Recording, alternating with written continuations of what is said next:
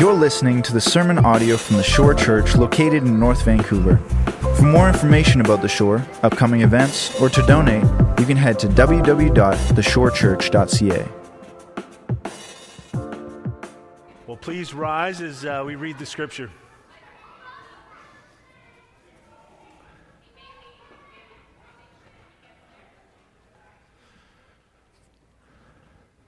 All right, let's read God's word. 2 Corinthians 9, verse 6 to 15. The cheerful giver. The point is this: whoever sows sparingly will also reap sparingly, and whoever sows bountifully will also reap bountifully. Each one must give as he has decided in his heart, not reluctantly or under compulsion, for God gives a cheerful giver. And God is able to make all grace abound to you, so that having all sufficiency in all things at all times, you may abound in every good work. As it is written, He has distributed freely, He has given to the poor, His righteousness endures forever. He who supplies seed to the sower and bread for food will supply and multiply your seed for sowing, and increase the harvest of your righteousness. He will be enriched in every way, to be generous in every way, which through us will produce thanksgiving to God. For the ministry of this service is not only supplying the needs of the saints, but is also overflowing in many thanksgivings to God.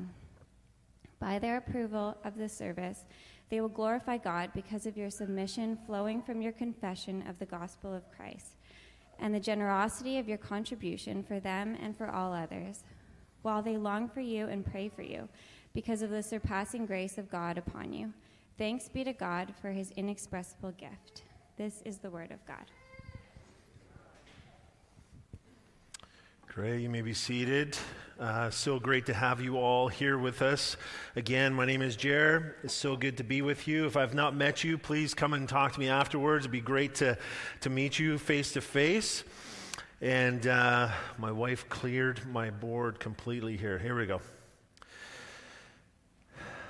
Awesome. Well, thank you, Des, for reading that scripture. We are in the final stage of our discipleship series. We've been going through this about 10 weeks now, and this is the last one. We've worked with who God is, what all of his attributes, his glory, the assurance of our salvation, prayer, Bible, fellowship, witnessing, temptation, obedience, and then now this is, again, just a flow out of from that direction all the way out into practical ways to live out our faith. And so that's what we're here talking about, giving today. This will not be the last time we're going to be talking about discipleship, though.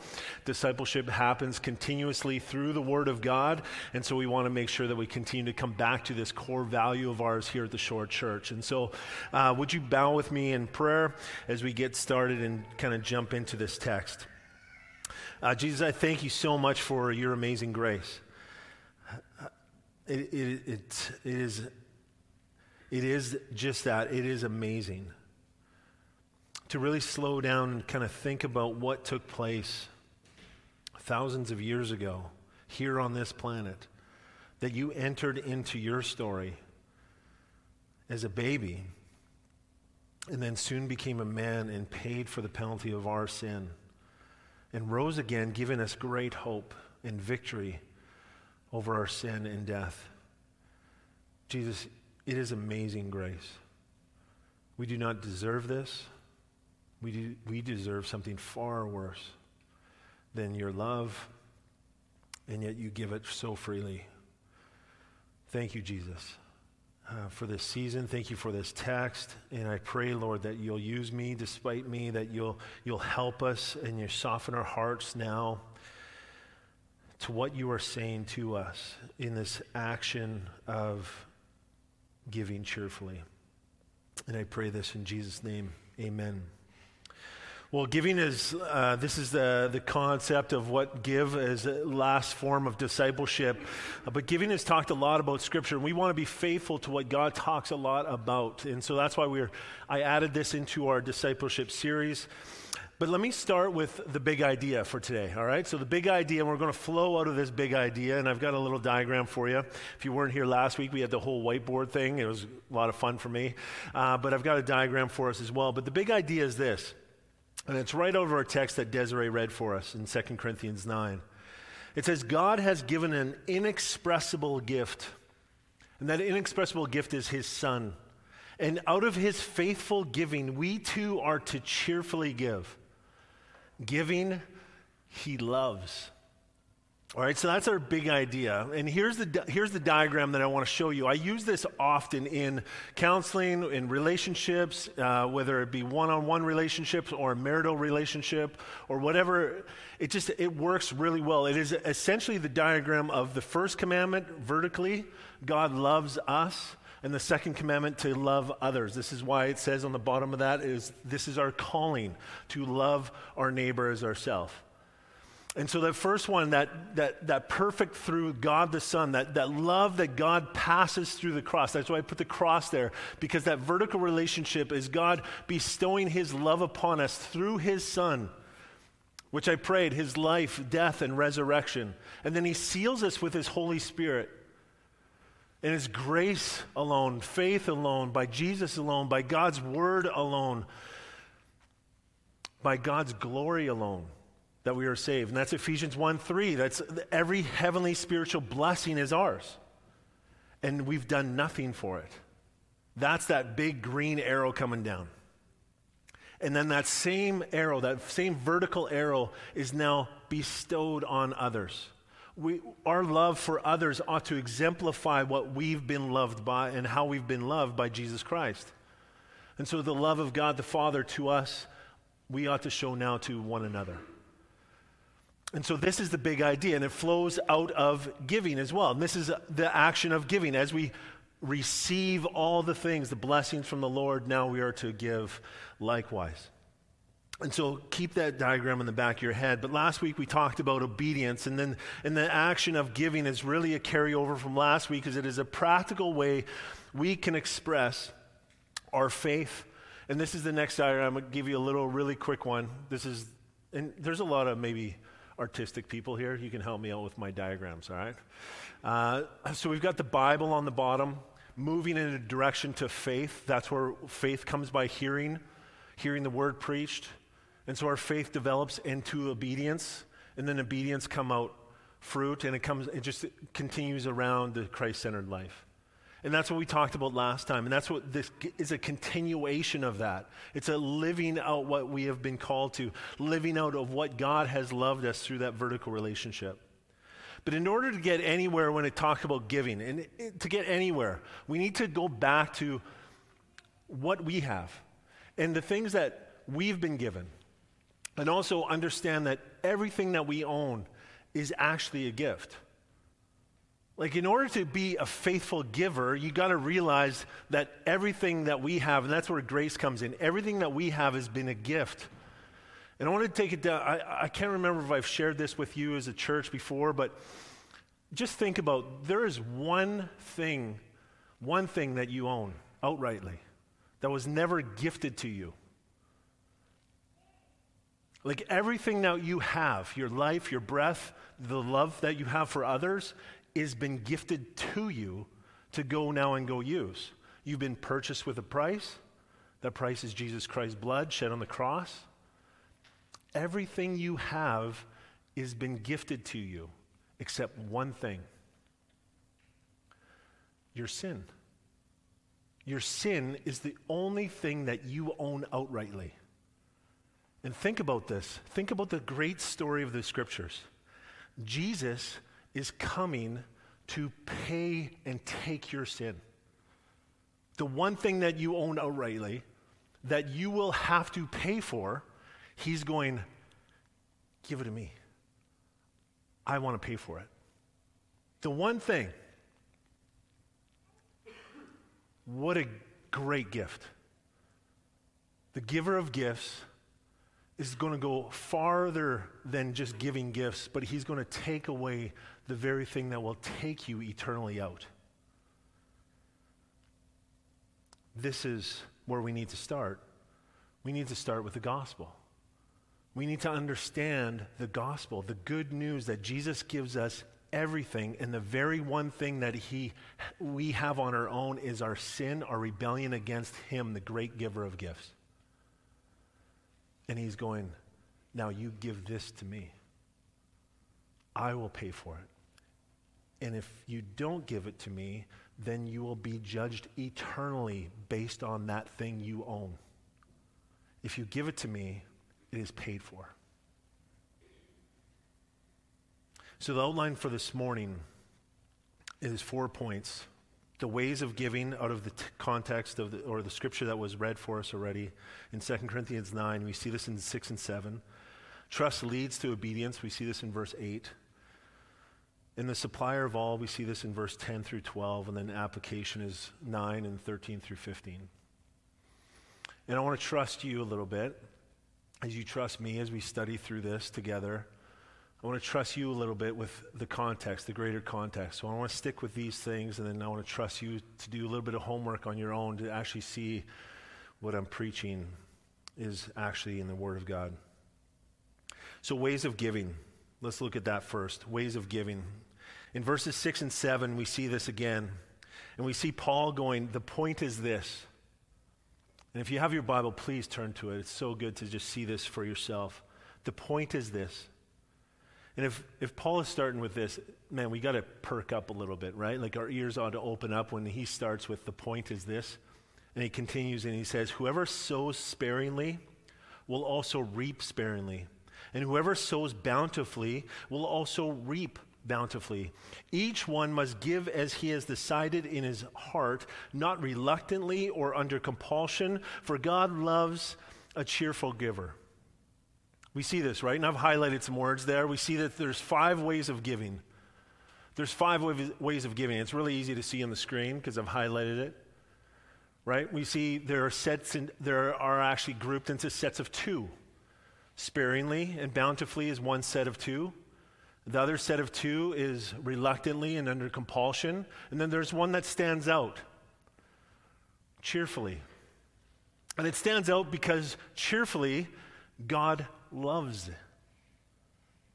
All right? So these 5 things you can underline in your Bible, but one of them, like I said, cheerfully sticks out. It's the main point. And so let's read through this text again, but make it personal. All right? So I've got it on the screen. It says this. The point is this. Give as you have decided in your heart, for God loves a cheerful giver. God loves a cheerful giver. And you can match this main point, this cheerfulness of giving, you can match this main point with other subset 2s, right? The sparingly and bountifully, you can match that against cheerfulness, and you can match reluctance and under compulsion as well. So let's start with sparingly and bountifully for a second, compared to cheerfully. So God is not looking at the physical amount, right? God is not looking at the physical amount. We see this actually in Scripture all over the place because the Bible does talk about giving much. And the one thing that popped up to my mind as I was studying this text is the story in Luke 21. It's on the screen. It's about the widow that gave 2 copper coins. Maybe you've heard this before. But let's read it. It says in verses 1 through 4 of Luke 21, it says, Jesus looked up and saw the rich putting their gifts into the offering box. And he saw a poor widow put in 2 small copper coins. And he said, truly I tell you, this poor widow has put in more than all of them, for they all contributed out of their abundance, but she, out of her poverty, put in all she had to live on. Like her faith in God was shown through obedient action. Going back to that diagram, out of the river of life, faith comes, and out of faith, obedience, and out of obedience, fruit. And it continues to go in the cycle of wisdom, the cycle of God's kingdom. Like her faith in God was shown through obedient action. She trusted in the Lord's attributes when we go back to the beginning of this sermon series.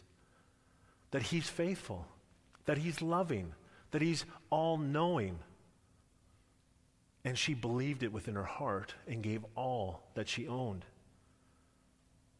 So who is actually giving bountifully here? Well, the widow is. And we know this because we talked about it last week. It is our hearts that will be judged. And again, we see this in 2 Corinthians 9. Right in the text, it says, determine how to give from the heart. See, our actions might look cheap and meaningless to others, but the heart's motivation behind that action might be something that the Lord sees and will hold for eternity. Because the heart's motivation is tied to faith in Jesus, like the river of life, the scripture. When we believe in this, believe in the attributes of God that we hear and we see and we read in this scripture, how does your heart's motivation turn towards that? See, so what this text is saying is that your gift is not judged on the amount given. Now, hear me on this. It's not judged on the amount given, but what you truly, from a heart level, are giving to. Okay, I want to say this one more time, then I want to explain it a little bit. So what this text is saying is that your gift is not judged on the amount given, but what you truly, from a heart level, are giving to. Okay, so let me explain it this way. The size of the investment, okay, so we all can picture an investment. The size of the investment determines the size of the return. And we see this in the scripture. Sow sparingly, reap sparingly. Sow bountifully, reap bountifully. The size of the investment determines the amount of return. Now think of owning a house and then match it against a trailer. Right now, kind of average houses are a couple $1 million. A trailer, maybe $30,000. The investment in the match of the trailer, the investment return will be greater with a greater property value. With a greater property value, you will get a greater return. So now you've got a house, you've got a trailer. Now think of the eternal kingdom of God. The eternal kingdom of God. Your investment in his kingdom far outweighs any investment here on this earth. Would you agree? Every investment in the eternal kingdom, it far outweighs any investment here. See, Paul is trying to isn't trying to manipulate us to give more in this text. And this sometimes is how we read the text. He is teaching us that the investment of your skills, talents, finances in the kingdom of God will be the best and biggest return. Giving to the church then turns from a duty to a delight, a realization that you are giving to an eternal cause for eternal gains. Your giving turns from that, what do I get out of my tithe to the church, to how can I invest in what God is doing in his church. It turns from looking at the harvest to following what Jesus has done for us, going back to that vertical diagram and horizontal diagram. See, going back to this, looking at what God has done for me and saying, I get to do to others as God has done for me. What an invitation. What a delight in my heart. So now look at, that's sparingly and bountifully. Now look at reluctantly and under compulsion. See, reluctantly is living under the law of another. This is reluctance giving, living under maybe a law that you've placed yourself on, or living under a law of another. Or to please another is under compulsion. See, both being a form of slavery and worship of the self-kingdom. See, reluctant giving is having your focus on the temporary losses rather than the eternal gain. So I become reluctant in my giving. I'm looking more at the losses that I lose, right? It's a form of worldly sorrow, which we see in Corinthians as well. It's a form of worldly sorrow. Your eyes are more focused on your bank account and the things you cannot purchase rather than the ministry the Lord has in store for you. So you become a dried out desert shrub rather than a fruitful tree tied into the river of life. And we all get tempted to give reluctantly, don't we? I know I have. Can we be honest? Like, I have thought thoughts and actually verbalized them at times, saying, man, if I didn't give to the church, I could put this money towards something that we actually need. Forgetting that God gives you everything you need. Completely forgetting about it. Because of a reluctance in my heart. And man, by God's grace, he revealed this heart issue to me at a younger age, and I repented of that and confessed it to him. Not being like the widow, remembering the attributes of God, that he's the giver of good gifts. See, Judas was a prime example of this. We see this in John 12, 5 and 6. When Judas was walking with Jesus, he was in control of the money bag with the disciples, and they would travel to city and teaching about the kingdom of God. And in John 12, 5 through 6, it says this. Judas says, why was this ointment? See, this is Mary broke a jar of expensive perfume. Like, there's no lids back then. It was like a sealed jar. The only way to get this perfume out is you had to crack the jar. And then you got to use all of what was ever in there. So she uses it to wash Jesus' feet. And Judas goes, why was this ointment not sold for 300 denarii and given to the poor? Sounds good, right? But Jesus knew his heart. He was giving reluctantly because he said this, not because he cared about the poor, but because he was a thief, and having charge of the money bag, he used to help himself to what was put into it. There was a reluctancy. There was a worldly sorrow. He saw the lack of gain for himself and didn't see the eternal gains that were before him. See, at moments in our hearts, there is a reluctance in giving because we desire our kingdoms to be met rather than the kingdom of God. And there's stories like Ananias and Sapphira, which we've covered before in this discipleship series, where they sold a piece of property and a land, and they promised, they made a covenant to the church to saying, we're going to give the funds back. And sure enough, the Holy Spirit revealed to them that they did not, and the Holy Spirit took their life. See, reluctance is a serious matter. And also under compulsion is equally dangerous. Oftentimes this comes from the fear of man to please others rather than to please the Lord from a right heart, like a right motivation heart. And remember our big idea. Again, it says this: God has given an inexpressible gift, his Son. Out of his faithful giving, we too are to cheerfully give, not under compulsion, but cheerfully give. Giving he loves. See, we're to give not under compulsion, but freely from your heart, realizing that it's him. Like I talked about last week in our obedience series, talking about, like, you know what, or maybe it was a couple weeks ago, I can't even remember, but just coming to my mind right now, like that 9 to 5, is it really worth it? Like what I'm doing, am I building into the kingdom of heaven, or am I building into my kingdom? And is it under a compulsion that I'm doing these things rather than actually living for the Lord and building up his kingdom's sake? And so thinking up, when I wake up in the morning, am I going to rightly live for the kingdom of God? And the things that he has for me today, to maybe seek out my neighbor or my friend because, you know, they're headed for somewhere else. They're headed for hell. They're headed for a destination outside of the kingdom of God. And I need to change my heart and ask the Lord to move me from compulsory giving to a freely, cheerful giving. See, Psalm 147:11 says, the Lord takes pleasure in those who fear him, in those who hope in his steadfast love. He takes pleasure in it. God loves the cheerful giver. He takes pleasure in them. This is cheerful giving, the hope that is rested in the eternal kingdom. This is where we want to cheerfully place our treasure. Not like the Pharisee that gave in such a way that all would notice, but give in such a way that God would see your faithfulness to him. And friends, I'm speaking to myself in this. So we have 5 ways of giving.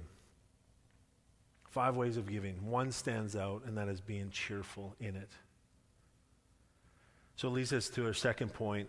Trust leads to obedience. In verse 8, you can see it in the text. It says this: and God is able to make all grace abound to you.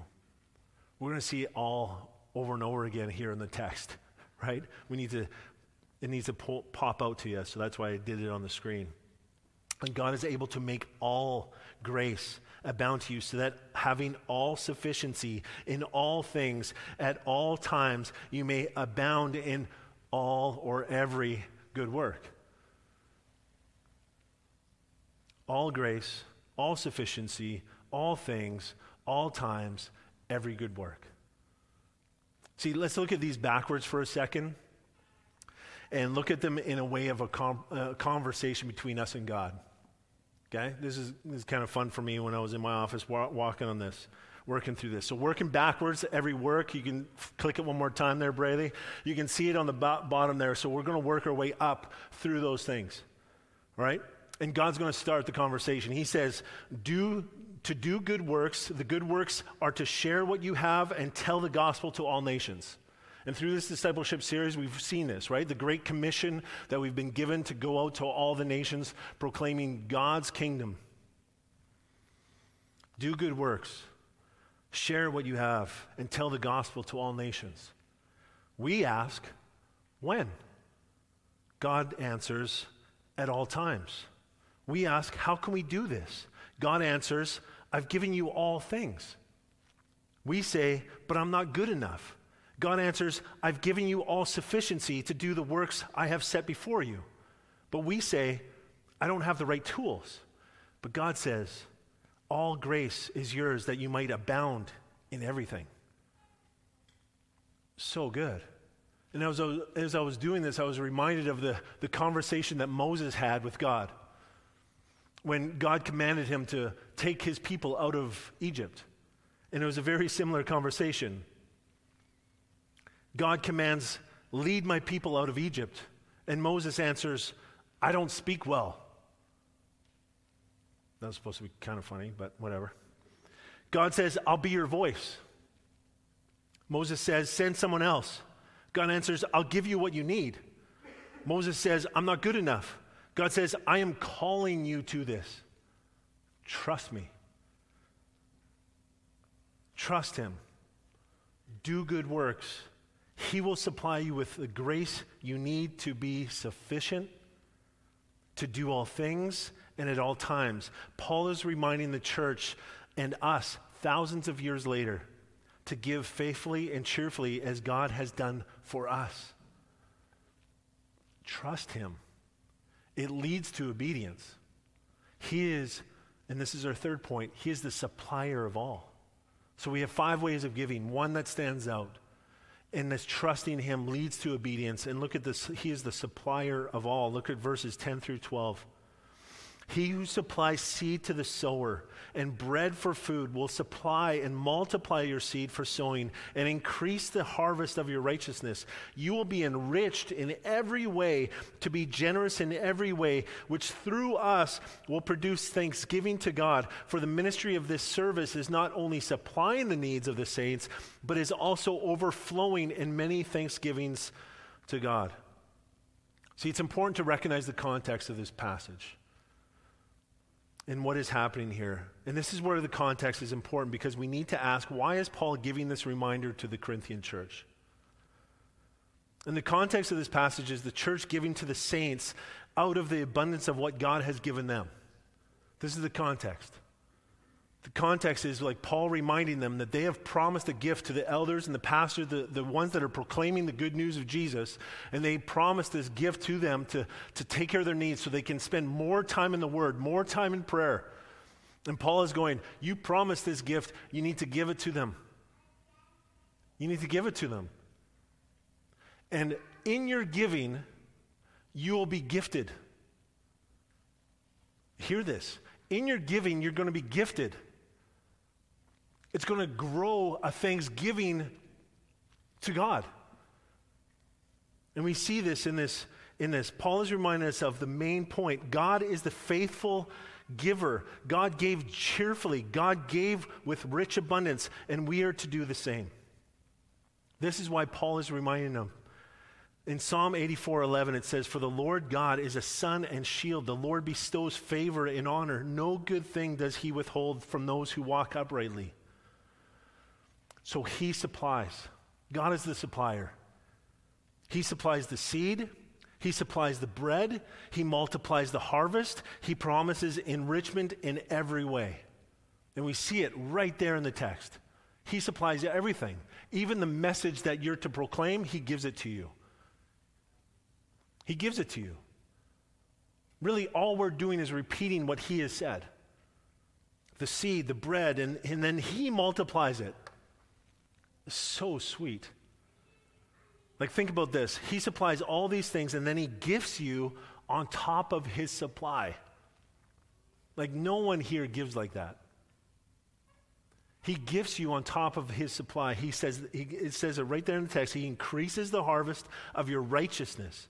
He blesses you in every way. He gives you a thankful heart towards others. He gives you a desire to serve others' needs, and he gives you a thankful heart towards God. Church, Paul isn't telling us anything different here than the scriptures have already proclaimed to us. And I'm not sure if this is any, like, sparking something in your minds or your hearts of maybe another story in the scripture. But man, when I was reading through this and studying it sure sparked one in mine. There's a little minor prophet called Malachi, spelled Malachi. All right, chapter 3, verses 6 through 12. And we're going to read it together. And I've said this over and over as I've discipled people. Guess what? This is one story telling about one person, and he is your Savior. And the cool thing is, God tells you in different ways the same thing. And he's in this passage in Malachi, he's saying the same thing as Paul is saying in 2 Corinthians 9. Take a listen. He goes to the people that are forgetting to give the gifts. He says to them, "For I, the Lord, do not change." Amen to that. "Therefore, you, O children of Jacob, are not consumed. From the day," there's the grace, "from the days of your fathers you have turned aside from my statutes, my commands, and have not kept them. And graciously," he goes, "return to me, and I will return to you. But you say, how shall we return?" Here's the conversation. "Will man rob God?" And then God says, "Yet you are robbing me." "But you say, how have we robbed you?" And God says, "In your tithes and contributions. You are cursed with a curse, for you are robbing me, the whole nation of you. Bring the full tithe into the storehouse, that there may be food in the house." And don't miss this. I didn't want you to miss this. That's why I highlighted it. "And thereby put me to the test, says the Lord of hosts, if I will not open the windows of heaven for you and pour down for you a blessing until there is no more need. The supplier of all, the one the widow trusted with all of her savings, I trust him. I will rebuke the devourer for you, so that it will not destroy the fruits of your soil, and your vine in the field shall not fail to bear, says the Lord of hosts. Then all nations will call you blessed, for you will be a land of delight, says the Lord of hosts. Thanksgiving to God. It's saying the same thing as our 2 Corinthians 9 passage. All this blessing comes when we put our treasure cheerfully in the hands of God. Friends, God increases the harvest of your righteousness. God is the supplier of all. God blesses you in every way. God is the supplier of all. God gives you a thankful heart towards others. God is the supplier of all. All right? God gives you a desire to serve others' needs. God is the supplier of all. You're getting it. God gives you a thankful heart towards God. Amen, right? He gives us everything. We not need to worry ever. That's why he says, don't be anxious. The Lord is at hand. Don't worry about these things. Don't I cover the flowers in the field? Don't I water the grass with the dew? And you're worrying about the things of this world? I've got you. And I'll give you more abundantly. Test me on this. Test me. He is the supplier of all. So out of the heart, we give cheerfully. We give cheerfully because he is the supplier of all. We trust, and trusting him leads to obedience, and God is the supplier of all. And now the application. John Bloom, an author, writes it this way. He says, God's grace produces joy. And I love pictures, so just picture with me. Start with joy. God's grace, so here's grace, it produces joy, which then produces generosity, which then produces joyful thanksgiving and praise all the way back to God. So this is God's wonderful kingdom economy where the true riches of grace and joy are the returns on the investment of generous giving to meet the needs of others. So when you give the benefits, the investment, the needs for others, you increase your joy. God will increase your joy. He increases your righteousness. He builds the harvest. It's so sweet. It's so sweet. So like I said at the start, I leave you with reading through chapter 8 and chapter 9 for a little bit of homework to see what I'm saying here. And this is it's the church Paul reminding the church to go, give the gifts to the elders. Give the gifts to the pastor, the ones that are spending their time praying and reading the scriptures and ministering to the body. And this is what we're going to talk about, these four things that are take home for today. And the first one is give to the saints. Give cheerfully to the saints that are serving the church out of reverence for God. And we see this in verse 13. It says this, by their approval of this service. So when you read the whole context, you'll understand this a bit more. So please do read through that. It says, by their approval of this service, which is the gifts to the saints. They, the saints, will glorify God because of your submission that comes from your confession of the gospel of Christ. So when you sheep are confessing Jesus Christ as Lord and Savior, this is Paul saying to the church, when you confess Jesus Christ as Lord and Savior, the ones that are preaching and teaching give glory to God. They praise, they rejoice because your hearts are softened into the kingdom of God. Not only that, the submission that comes from your confession of the gospel of Christ and the generosity of your contributions for them and for all others. So it not only helps them continue to do what they have been called to do, but also it blesses others. This is the whole context of this passage. So your gifts bless the saints, and you, the saints, then minister to. See, as your lead pastor, you've been so faithful in this church. And I just want to come out and just say thank you. You've given me opportunities to read and study and memorize the Word of God that I might be able to pour into other people and bless them with the gospel. And also encourage you through the week to go out, to train you up, to disciple you, that you might be able to go out and do the same. This is the church.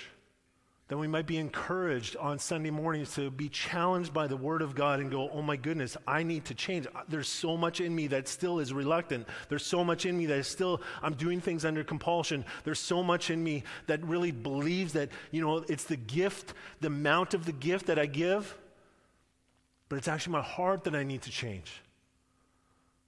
And so by God's grace, you have given me as your lead pastor, and Linda and Hallie, the staff of this church, to go out and to train and to learn and to be guided by the Word of God, that we might be able to disciple others and others might be blessed. So thank you. To spend time praying for you and others that you might be blessed, to come to the throne room of God and just thank the Lord for you, that the righteousness might be more bestowed upon you. The return eternally, the investment is good. And the giving to the saints produces an eternal return on your gift. Secondly, Paul is reminding us to do this cheerfully. It says that right in verse 7, give cheerfully. God loves a cheerful giver. Why? Why does God love a cheerful giver?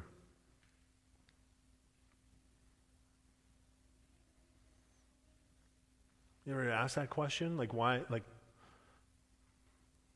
maybe because they're happy. Like when they're happy when they give something over. Maybe they have enough, or there's just joy in them when they give something. I've met those people.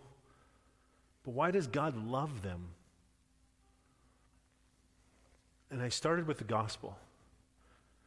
God loves us, has given us everything. Every spiritual heavenly blessing is ours. Through God the Father, through the Son, Jesus Christ, through the sealed Holy Spirit. And he goes, I am a cheerful giver. You now go and do likewise. Why does he love the cheerful giver? Because it images him. It images him. That's why. God loves the cheerful giver because you are image bearers of him.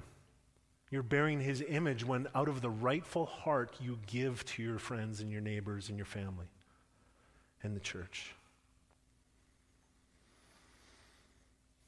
So give to the saints, give cheerfully. And thirdly, Paul is also reminding us to give because what we have is not ours. It is first the Lord's, and we see that in Psalm 24:1, where the earth is the Lord's and the fullness thereof, the world and those who dwell therein. All is his. All is his. So we get to faithfully give back to what he has already given us. And fourthly, giving will produce in you thanksgiving to God. And we see this in verse 11 of 2 Corinthians 9. You will be enriched in every way, to be generous in every way, which through us will produce thanksgiving to God. Giving produces a joy. And when you practice the discipline and obedient step of cheerfully giving, you produce thanksgiving from others inside and outside the church towards God. Your giving is a testimony of your faith. It's a testimony of your proclamation of the gospel. Because you realize that God has given you everything vertically, and now you give horizontally to others, believing that this is eternal, and this has eternal gains. Again, the big idea for today, and we'll close with this. God has given an inexpressible gift, his Son. And out of his faithful giving, we too are to cheerfully give. Giving, he loves. Let's pray. Jesus, I thank you so much. You are the gift. You are the gift. We have nothing without you. There's many in this world that believe they have something. There's many in this world that believe that they're okay without you, that they can pay for their sin penalty on their own. Lord, would you transform their heart? Would you help us see those individuals and proclaim the truth to them that they might be changed, that you, Holy Spirit, will change their hearts and help them understand that you are the gift that they need. And I pray, Lord, that you will help us be conduits of your amazing grace, and that we will see your gifts to us more readily, that we will, in this season of Christmas, you are the gift. You've come that we might have life. Why? Because you've taken our sin penalty of death. So help us, Lord, confess you all over again. Help us believe and trust in you and surrender our lives to you. And may we be conduits of your grace towards others. And I pray this in Jesus' name. Amen.